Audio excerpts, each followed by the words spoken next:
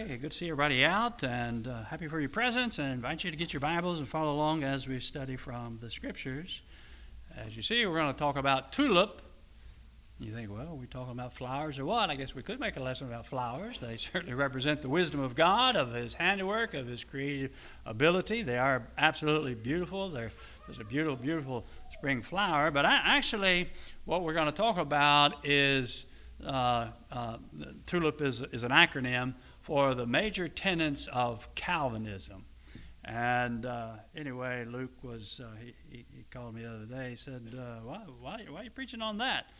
And I said, I guess what happened when I was out in Iowa, I was talking with Ross. He said they have several people out there that teach Calvinism a lot. And anyway, it got me thinking, and we don't have a whole lot of true all points of Calvinism doctrine that's taught in our area, but there are some that teach that, and certainly there are points that people accept of the Calvinistic doctrines. But anyway, it's well worth our time to take a look at that. It's like the exhortation of 1 John chapter 4 and verse 1 about testing the spirits. John says, "Beloved, do not believe every spirit, but test the spirits to see whether they are of God, for many false prophets have gone out into the world." And so that's what we're going to be looking at, is sort of testing this doctrine. And TULIP is sort of an acronym. An acronym is like MAD, Mothers Against Drunk Driving, or AIDS, the Acquired Immunity Deficiency Syndrome, or President AMLO of Mexico, which is kind of an acronym of his Andres Manuel Lopez Obrador, sort of the first letters of the four names that he has, and so he's President AMLO. And so it is with TULIP. And these are the five major points of Calvinism as an acronym, TULIP.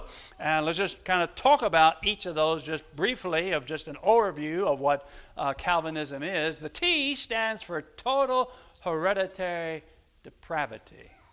And what they say is that man, because Adam and Eve fell in sin and transgression, that we inherit sin. Sometimes you hear people use the term, the doctrine of original sin. That is, that we're all tainted with sin because we bear the consequence, and we inherit the sin of Adam and Eve, and that's been passed on to us. And so babies, they're just born just totally depraved, and they're so darkened they couldn't understand God's will. They couldn't make any kind of free choices. They're no longer free because they're totally, completely darkened and depraved, and so therefore you're going to have some irresistible grace, and we'll get to that in just a second. And since God is going to have to send the Holy Spirit and this irresistible grace come upon you, well, then God would have to choose who that's going to come upon. Since man can't choose, we're totally incapable of making any kind of choice about the gospel, about Christ, because we're totally depraved. So therefore you have unconditional election. That is, God makes the decision. This person is going to be saved, this person is going to be saved, lost, saved, lost. And God made all these choices before the world began, and it's unconditional because it's nothing that we do anything about it, because we can't make any choices because we're so totally, absolutely depraved. We couldn't obey the gospel if we wanted to and receive the message of the gospel. And so God makes the unconditional choices of those that are saved and those that will be lost. Well, since there's only some that are going to be saved because God made that choice, then Jesus really only died for the ones that will be saved. And so the doctrine of limited atonement. Jesus didn't die for everybody. He died only for the elect. That is, for those that God predetermined, the individuals that are going to be saved, that individually He selected these certain ones that would be saved. Everybody else, they're going to be lost, and there's nothing they can do about that. And if God makes the choice that you're going to be saved, what's going to happen is this irresistible grace is going to come upon you because God selected you. And you can't overcome God. God's stronger than everybody. And so the Holy Spirit will just swoop down upon you, and you'll be converted, and you'll be enlightened. And anyway, you come to this irresistible grace because God chose you before the foundation of the world to be saved, and therefore you really don't have anything to do with it. God's irresistible grace, the Holy Spirit is just going to come upon you, and you will be, of course, become a follower of Jesus.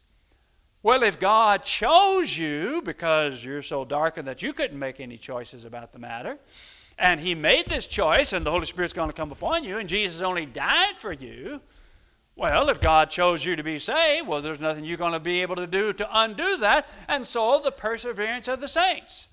That is, some call it once saved, always saved, that God chose you to be saved. You will be saved, and you make no choice in the matter. You have no decisions and choices in this matter. God just swoops upon you with this irresistible grace because God made this election that you would be saved and you'll be lost, and you can't do anything about it, and you can't change God's mind because God is the one that is the sovereign God, and He makes all the choices, and really when you look at it, it all logically all fits together. Yeah, very, very logically fits together. Problem is, it's not in harmony with God's will, but it logically, it all fits together as a nice unit of doctrine and teaching. It all works together, assuming, for me, is like if you start with the first point, which that one's wrong, and then really all the other parts are wrong. You could use the illustration. It's like 2 plus 2 equals 5. 5 times 6 equals 30. 30 minus 10 is 20, and 20 times 2 is 40. Isn't that right? Isn't that the right answer? 2 times 40, that is 40, right? Is that the correct answer? Yeah? Well, no, wait a minute. Whoa, you started out wrong. 2 plus 2 don't equal 5. You see, in that long mathematical problem, you started out wrong, and therefore it makes everything else wrong, incorrect, because you started out incorrect. And that's what I see when I look at Tulip, the Doctrines or the Institute of the Christian Religion. That was the title of the book, or actually became a series of books that was written back in 1530 by a fellow named John Calvin, that he starts out with the wrong ideal of total hereditary depravity. Have all sinned and come short of the glory of God? Yep, the Bible teaches that. We've all sinned. But the Bible teaches and shows that really we don't inherit sin. And we're not born totally depraved sinners. That's what's taught. In fact, there are several denominations that use that phrase, total depravity. First off, when I think about this idea of doctrine of inherited sin, question in my mind, well, what about Jesus? I mean, he was born of a woman. He didn't have a physical father, but he had a physical mother. Her name was Mary, and that's what Paul says there in the book of Galatians, chapter 4 and verse 4. But when the fullness of time came, God sent forth His Son, made of a woman, made under the law. Well, I mean, if we inherit sin from our parents, well, why didn't Jesus inherit sin? And there are various groups that hold to this doctrine of inherited sin, and they come up with various doctrines to somehow try to get around that. Jesus was made of a woman. Why didn't He inherit sin? Nobody is able to answer. They come up with some other ridiculous doctrines or just make up doctrines to try to get around it, but you see the consequence of this idea. If we inherit sin from our parents, from our great-great-great-grandfather Adam, and of course Eve, she was also involved because Eve is the mother of all the living. Why didn't Jesus inherit sin? See, it presents a quagmire. And then that passage there in Romans chapter 7, verse 9, Paul says, "For I was alive apart from the law once, but when the commandment came, sin revived, or was made alive, or sprang to life," various versions says, "and I died." What's his point there?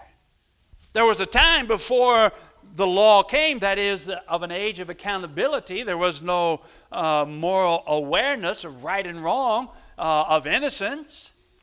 But when the commandment came, that is, you came to the age of accountability to know the difference between right and wrong, sin springs to life, and I died. Now that happens to all people, that as we reach the age of accountability, we choose to do wrong, just like Adam and Eve chose to do wrong. They were created good, unless you want to say they were created evil. And nobody really wants to take that position either. And then the passage that really just answers this whole idea of inheriting sin, that it's passed on from Adam and Eve all the way down through all generations. In Ezekiel chapter 18, verse 20, "The soul that sins, it shall die. The son shall not bear the iniquity of the father." If we inherit sin, the son does bear the iniquity of the father. But Ezekiel says the son shall not bear the iniquity of the father. We don't bear the iniquity of the father. We don't bear the iniquity of the grandfather. We don't bear the iniquity of the great-grandfather. We don't bear the iniquity of the great-grandfather all the way back, all the way to Adam and Eve. If you don't bear from your father, you don't bear from even before that. The son shall not bear the iniquity of the father, neither shall the father bear the iniquity of the son. If your child goes out and becomes a mass murderer, that doesn't make the parents guilty of sin. And so the righteousness of the righteous shall be upon him, and the wickedness of the wicked shall be upon him. We don't inherit sin, nor do we inherit righteousness either. So the first point of total hereditary depravity is not correct. And so if you start off wrong, it's like we're talking about the math problem, which everything else becomes wrong. Well, what about this unconditional election? Well, the Bible talks about predestination and election and those types of phrases. But people miss that point. Look there in Ephesians chapter 1 where Paul talks about this idea of predestination. According as he has chosen us in him before the foundation of the world, that we should be holy and without blame before him in love, having predestinated us to the adoption of the children by Jesus Christ to himself according to the good pleasure of his will. Now, God did predestinate it, but he didn't predestinate each individual. He predestinated the plan of redemption. He predestinated the man, Jesus, who would die on the cross. He predestinated the plan, that is the gospel message, and he predestinated the clan, that is the church of the body of Christ, the kingdom of God. And so God did predestinate this redemption that would be in Christ Jesus, because Jesus' blood would flow backward there to help the people in the Old Testament that were faithful to God and actually forgive their sins. And it would flow forward to the end of time and would be made available to all. To the praise and glory of his grace, which he hath made us accepted in the beloved, in whom we have redemption through his blood, the forgiveness of sins, according to the riches of his grace, which he has abounded toward us in all wisdom and in prudence, having made known unto us the mystery of his will, according to the good pleasure which he hath purposed in himself, that in the dispensation of the fullness of times he might gather together in one all things in Christ, both which are in heaven and which are on earth, even in him, in whom we have obtained an inheritance, being predestinated according to the purpose of him who worketh all things after the counsel of his own will. What God predestinated was that in Christ Jesus that we would be saved. That we should be the first, that we should be to the praise of his glory who first trusted in Christ, in whom also you trusted after that you've heard the word of truth, the gospel of your salvation, whom after you believe you were sealed with that Holy Spirit of promise, who is the guarantee of the inheritance unto the redemption of the purchased possession unto the praise of his glory. So what happens that he predestinated the way that we would be saved in Christ Jesus. That was unconditional. It's not like we sat down, God said, and confer with people. No, God said this is the way people would be saved in Christ Jesus, that Jesus' blood would pay the actual debt of sin, and he offers his redemption to those who walk by faith, who have faith, and walk in the steps of the faith of our father Abraham, as you see throughout the scriptures. And so we got Mark 16, Jesus says, go into all the world and what? Preach the gospel to every creature. Well, why do you preach to every creature? Well, because people then can make the choice whether to accept it or not accept it. God wants us to be saved. And if you use the idea of election, well, how does elections work? Well, people vote for this fella, and somebody votes for this fella, and they count up the votes, and whoever gets the most votes is the one that wins. Well, the election is God cast a vote, I want you to be saved, and the devil, I want you to be lost.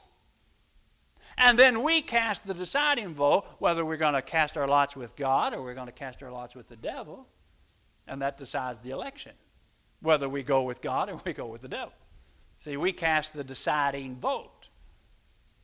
And so that's what God predestinated. There in Revelation chapter 22 and verse 17, it says, the Spirit and the bride say, come, and let him that hears say, come, and let him that's thirsty come, and whosoever will. You see, we exercise our will whether we want to accept this or reject this. Whosoever will, let him take of the water of life freely. Jesus came and he died for everybody. And it is offered because the gospel is being preached. The good news is preached. What is the good news? Salvation in Christ Jesus. Forgiveness in Christ Jesus. The hope of eternal life in Christ Jesus. That we can be forgiven by the blood of Christ. That's the good news. That's the message that is proclaimed. It's proclaimed to every creature. And then, if we exercise our will to say, yeah, that makes sense. I feel guilty, and I feel lost, and I feel undone. I feel separated from God. Well, rightly so, because that's what sin does. It separates us from God. And we should feel guilty because we choose to do things that are bad and wrong. But in Christ Jesus, we can choose to accept his scheme of redemption, his offer of forgiveness. Come unto me, all you that labor and are heavy laden. So that's the invitation of the Lord. And that's what we see. The Spirit and the bride say, come. And when we hear the call to come, do we believe it? Or we want to accept it? We want to step out on it? And we can do that in obeying the gospel of Jesus Christ. All right, let's notice about this limited atonement. A lot of people are really uncomfortable about that. That's one of the points of Calvinism that people are really uncomfortable. There's just too many verses that just says otherwise. There in the book of 1 John, chapter 2, there, verses 1 and 2. My little children, these things I write unto you that you sin not. If any man if any man sin, we have an advocate with the Father, Jesus Christ the righteous, and he is the propitiation. Propitiation just means he's the atoning sacrifice. And he's the propitiation for our sins, and not for ours only, but for the sins of the whole world. Jesus died for everybody. This idea of limited atonement is like, no, that don't sound right. I mean, this one of the most famous verses that you see splashed everywhere. I used to see it all the time in sporting events. People hold up a sign, John 3:16, John 3:16. A lot of people commit it to memory. For God so loved the world that he gave his only begotten Son, that whosoever believeth in him should not perish but have everlasting life. God so loved the world, not just the limited, not just the elect. He so loved the world and sent his Son that we might be forgiven. There in John chapter 1 and verse 29, the next day John saw Jesus coming unto him and said, what? Behold the Lamb of God that taketh away the sin of the world. Jesus is the hope. Jesus died for everybody. Is everybody going to be saved? No. The invitation is extended. God extends the invitation that you can enjoy the forgiveness that's in Christ Jesus. You can be washed by the blood of Christ. You can enjoy this forgiveness. You can become a part of God's elect. You can be part of this predestinated class of people by believing and accepting the gospel message, and God will bring you into this family, and therefore you will be part of the elect when you make the decision to say, yeah, I'm going with God. This makes sense. Jesus is the Redeemer. Jesus is the propitiation. Jesus is the answer to the problem of sin. It's like one of the Greek writers of the first century said, well, the gods may forgive, but I don't see how. When we learn the message of Jesus and him dying on the cross, being a propitiation, an atoning sacrifice, that's how God can forgive sin, is through the sacrifice of Jesus Christ. And so it all makes sense. And so this idea of limited atonement, that's not right either. And then this point of irresistible grace. Well, that's not true either. The Holy Spirit is compelling us. The message is a compelling message. The Holy Spirit wants to work in our hearts and lives. That is through his word. That's where the power is. Paul said in Romans 1 verse 16, I'm not ashamed of the gospel of Christ, as we said in Bible class, for it is the power of God unto salvation. God's power is in the gospel. And that's what needs to be proclaimed. But we can resist God's power. Notice there in Acts chapter 7 when Stephen's preaching, he tells the Jews, you stiff-necked and uncircumcised in heart and ears, you do always resist the Holy Spirit. As your fathers did, so do you. Now, how did they and the fathers of the Jews, how did the ancestors of the Jews resist the Holy Spirit? He explains it, verse 52. Which of your prophets have not your fathers persecuted? And they have slain them who have showed before the coming of the just one, of whom ye have been now the betrayers and murderers. You see, they resisted the Holy Spirit. They resisted the Holy Spirit-inspired word. That is the prophets. The prophets are they're the mouthpieces of God, and they spake the word of God. They spake the message of God. And when the prophets speak the word of God, and the Bible, of course, which is given by inspiration, it is the inspired message of God. And when this message is proclaimed, when we read it, we hear it, and we hear what God has to say, what the Holy Spirit inspired the writers to record.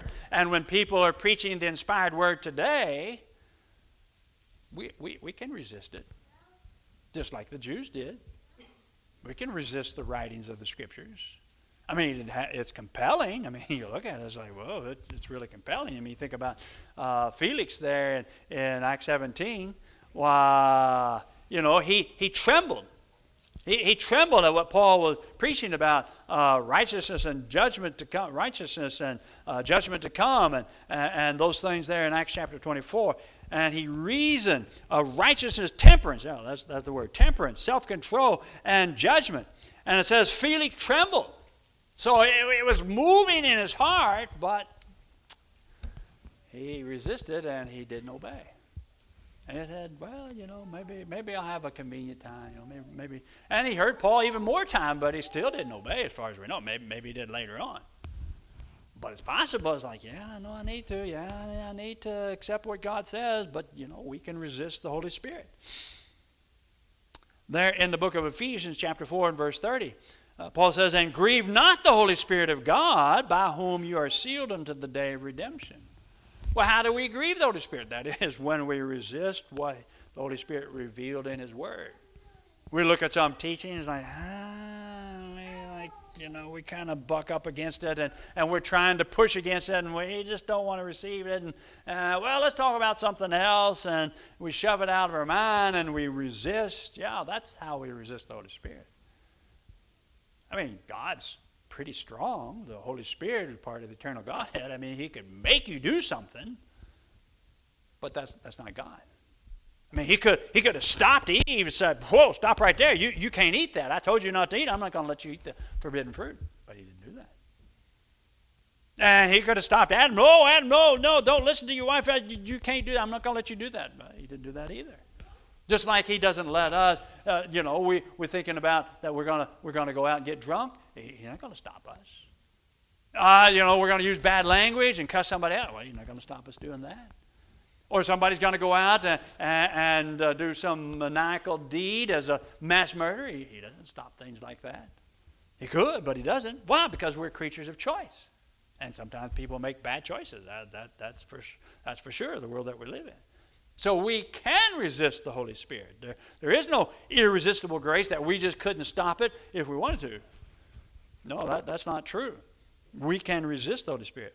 And then notice there in Acts chapter 26, where Paul talks about where the Lord appeared to him, and anyway told him that appeared to him that he's going to be able to be a witness, and he's going to go preach in His name, and Paul recognized him, etc. He says there in verse 19, therefore, O King Agrippa, I was not disobedient unto the heavenly vision. Well, what's implied when he says I was not disobedient? It could have been disobedient. Paul could have rejected it. I mean, it wouldn't have made sense. I mean, he saw it in living color. He saw it in person. I mean, the Lord appeared to him. He was of the mind to serve God. He just didn't think Jesus was was the real Messiah, but then he learned different. He did have the desire to serve God and to do God's will and to live in good conscience, and so he was not disobedient, but it's implied that he could have been disobedient. Because God didn't override His will, but He chose to accept it. He could chose to be disobedient, but He didn't. So this irresistible grace, that point, that's not correct either. And then the perseverance of the saints. There's another one that's very popular in our area. Perseverance of the saints. The eternal security of the believer, it's sometimes called. Or once saved, always saved. Well, let's talk about that one. Is that so? Well, we've already seen the first four points are not so. We're not born totally deprived, that we could never make a choice and come to an understanding and make any choice about the gospel. That's not true, because we don't inherit sin, the sin of Adam. We're not totally depraved. We can be depraved by just keep sinning and doing lots of wicked things. That's possible, but it's not that we're totally born that way. And the unconditional election, that's not true because Jesus died for everybody. The limited atonement, that's not true either because, well, Jesus died for everybody, that everybody has the opportunity to be saved. It's not irresistible. It's given. It's offered. It's proclaimed. But he doesn't twist people and say, okay, come on, you're gonna obey the gospel. It doesn't work that way. We do it of our own free will. And we make the choice to become a child of God, to accept the plan of God, to become part of God's elect. And we can choose to quit following God also. Notice there in the book of 1 Corinthians chapter 9.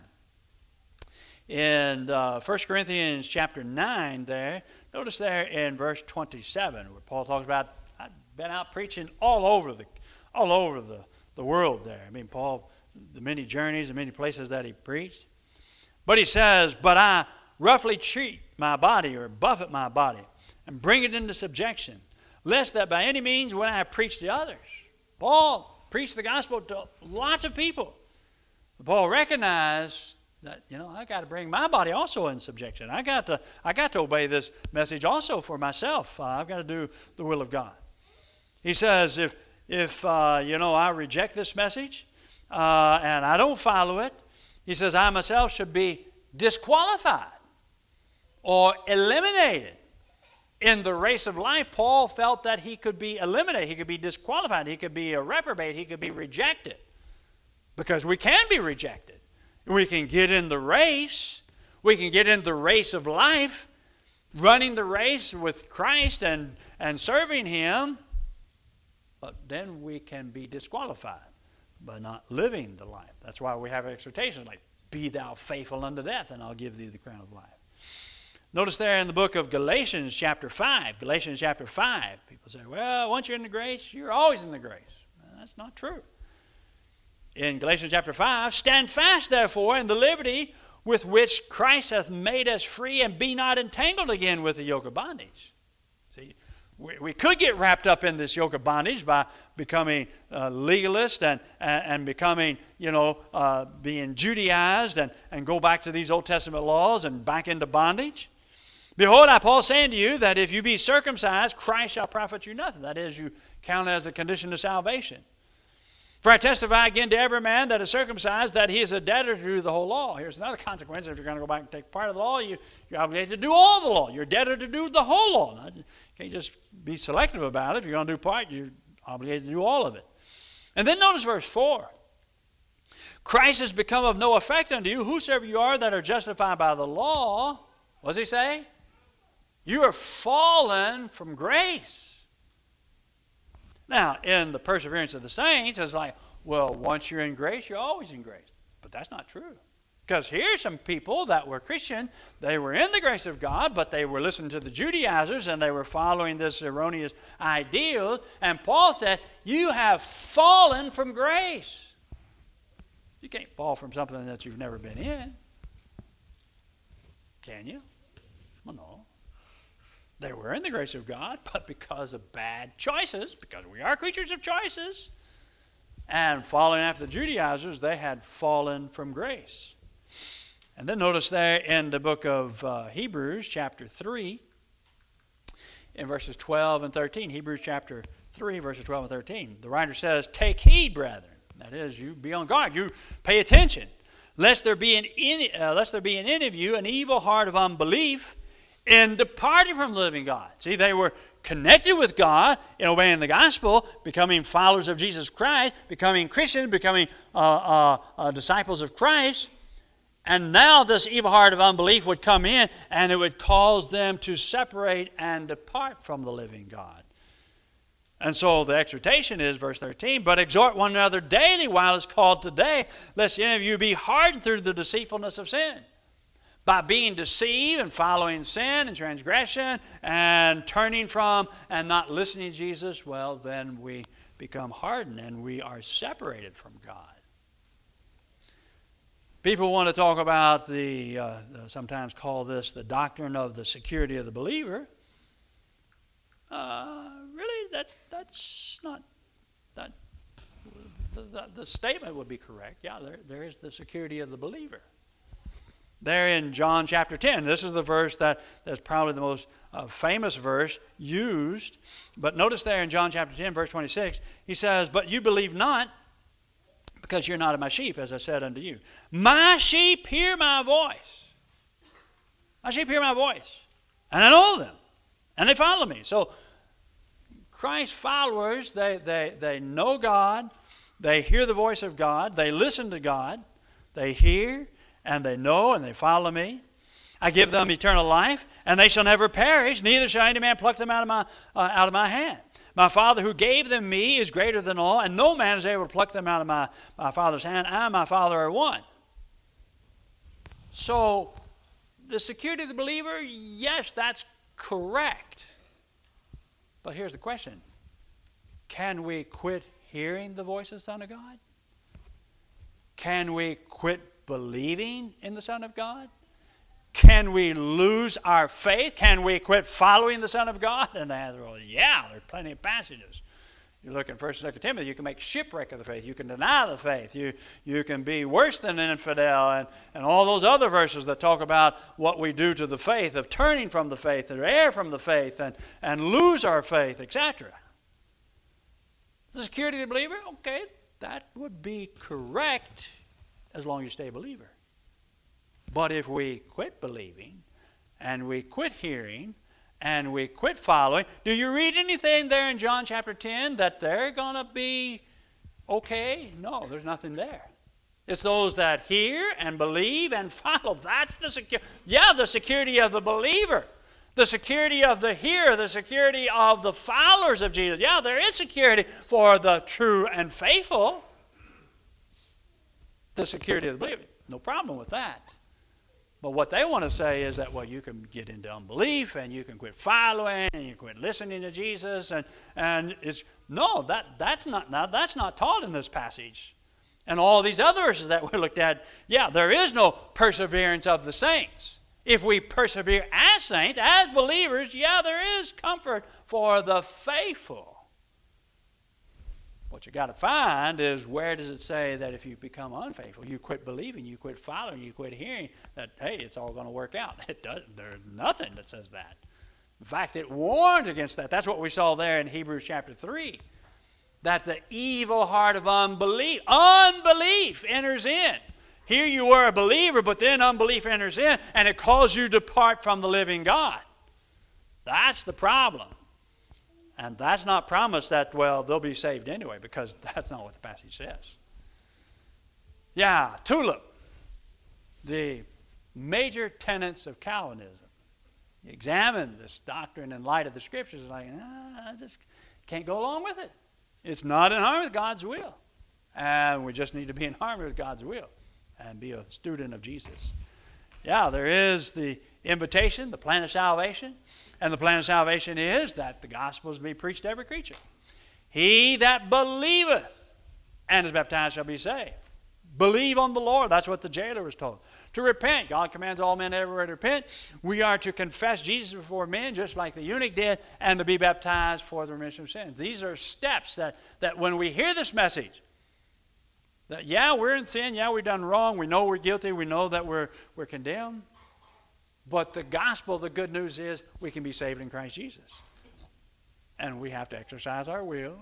We have to use our mind. We have to use our thinking. We have to do a little learning, have to be taught. And then we accept it and say, yeah, that's it. I'm going to accept that. And we step out in faith and obedience. We become a Christian. We're exhorted to grow and be faithful. 1 Peter 2 and verse 2, as newborn babes desire the sincere milk of the word that you may grow thereby. Just like we see all these babies, they come into the world and they're growing. And it's normal, and so it is spiritually that we grow. And if we do err, we've got that second law of pardon. As we repent and pray God, we confess our sins. He's faithful and just to forgive us our sins and cleanse us from all unrighteousness, John says in 1 John chapter 1, verse 9 there. The invitation is open. Jesus says, come unto me, all you that labor and heavy laden. That's what God ordained. That's what God predestinated, salvation in Christ Jesus. And each one has the power of volition, the power of choice. That you can make the choice that, yeah, that's what I want to accept. I want to accept God's truth and become his follower. And if you're subject to the invitation and you need to respond anyway, you come and let us know while together as we sing number 285.